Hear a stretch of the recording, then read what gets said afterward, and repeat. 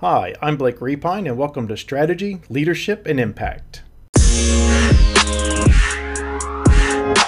Hi, everybody, and welcome back to Strategy, Leadership, and Impact. I'm your host, Blake Repine. Again, if you want to send me a comment or a topic you'd like me to talk about, please feel free to email me at blakerepine@gmail.com, or you can connect with me on LinkedIn, Blake Repine, and just send me a message through there. Or if you listen on the Anchor platform, feel free to send me a voice message through there. So this morning, I'm actually sitting in a hotel room in Brisbane on my way back to Darwin. I've been out in Western Queensland for the last few days with my role as a non-executive director with the Central West Hospital and Health Service Board. And one of the topics that we spoke about quite a bit was the Royal Commission into Misconduct in the Banking, Superannuation, and Financial Services Industry. This Royal Commission is sometimes referred to as the Hayne Commission because it was led by the Honourable Kenneth Hayne. And this commission, of course, looking into the financial services industry, conducted 7 hearings over a period of about 2 months, called around 130 witnesses, had over 10,000 submissions, and the final report had 76 recommendations. Some of these recommendations were actually potential criminal charges, but a lot of them actually centered around cultural change and focus on culture for boards and executives. It found that there was a large culture of greed within the financial services industries, and really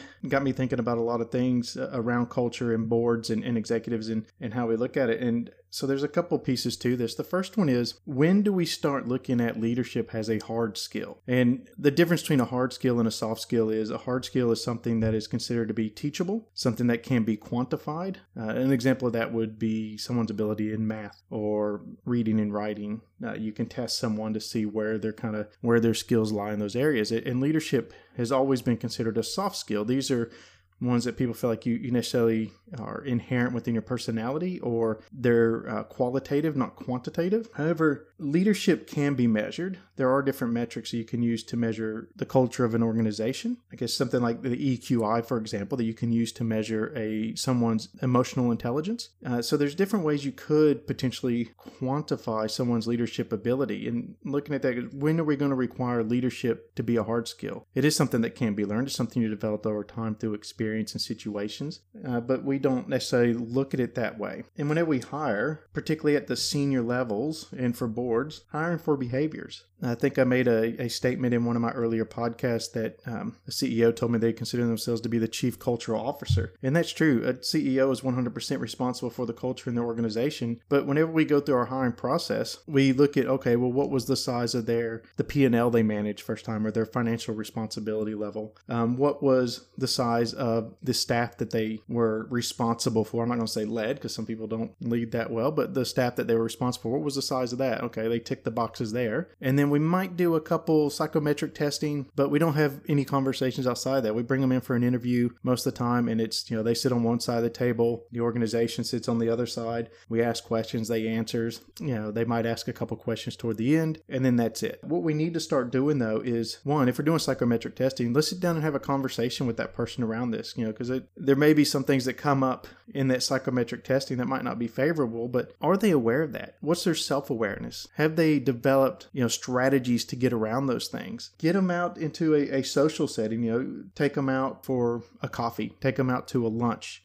Typically they'll let their guard down a little bit and really have regular conversations with them, see how well they interact with the people around the table. If you can, get them to come in for a day and go around different places within the organization or different things that might fall within their portfolio. Get them to interact with, staff across the organization. And even though it might not be their, decision to hire someone, they can get a feel for that person, how well they think they're a fit. Like I said, take the time to get to know someone, learn their behaviors during that hiring process, because those are so important, particularly at the senior levels. Again, more responsibility falling on boards to monitor culture within an organization. And there are different metrics that you can use, various metrics. Like I said, that's a topic for another podcast, that you can use to measure culture within an organization to determine what's the feel within the organization. What's the sentiment of the staff? Again, the topic that we talked about at this last board meeting is, how are we measuring that and what can we do? And, we're putting a few things in place to start to really measure culture, and then we can go back to the chief executive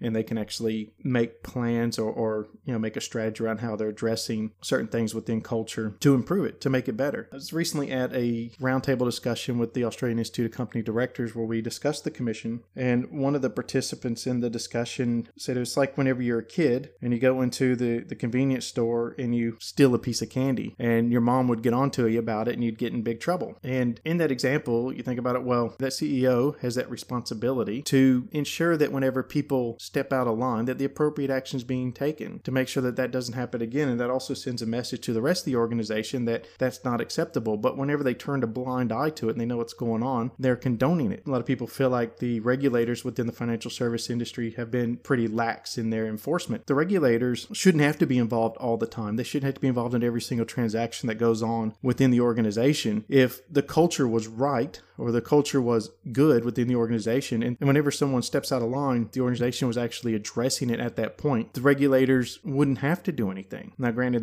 they have been lax, and I don't think they will be moving forward as much. Again, it all starts internally within the organization. It all starts with that chief executive, senior execs, and the board actually backing them up on these things and measuring this and having a clear picture of the culture within the organization. Again, from a board perspective, across Australia, and I think this is pretty synonymous with other boards across the globe, the majority of board members typically have a financial background, which is good. We have a large fiduciary responsibility as a board, so you need to have people that are across those things. But when do boards actually start looking at having a member who is an expert in culture, an expert in organizational development, an industrial organizational psychologist, or just really understands human resources or human capital and culture and what a strong culture looks like, what a bad culture looks like, and how to build a strong culture so they can actually advise back to the organization or actually advise the board around the different metrics that they can use to measure culture, the different metrics they can use to measure leadership and leadership capability. What type of reporting should that board be looking at or be receiving so that they're across culture within the organization, that they're there to lead from a strategic level? And again, advising potentially the chief executive as well on culture and those metrics. Anyway, that's our time for this week. And before I leave you, I'll just let you know again, if there's a topic you want me to discuss or a comment you'd like to make, email me, blakerepine@gmail.com, or connect with me on LinkedIn, Blake Repine. Talk to you soon. Thanks.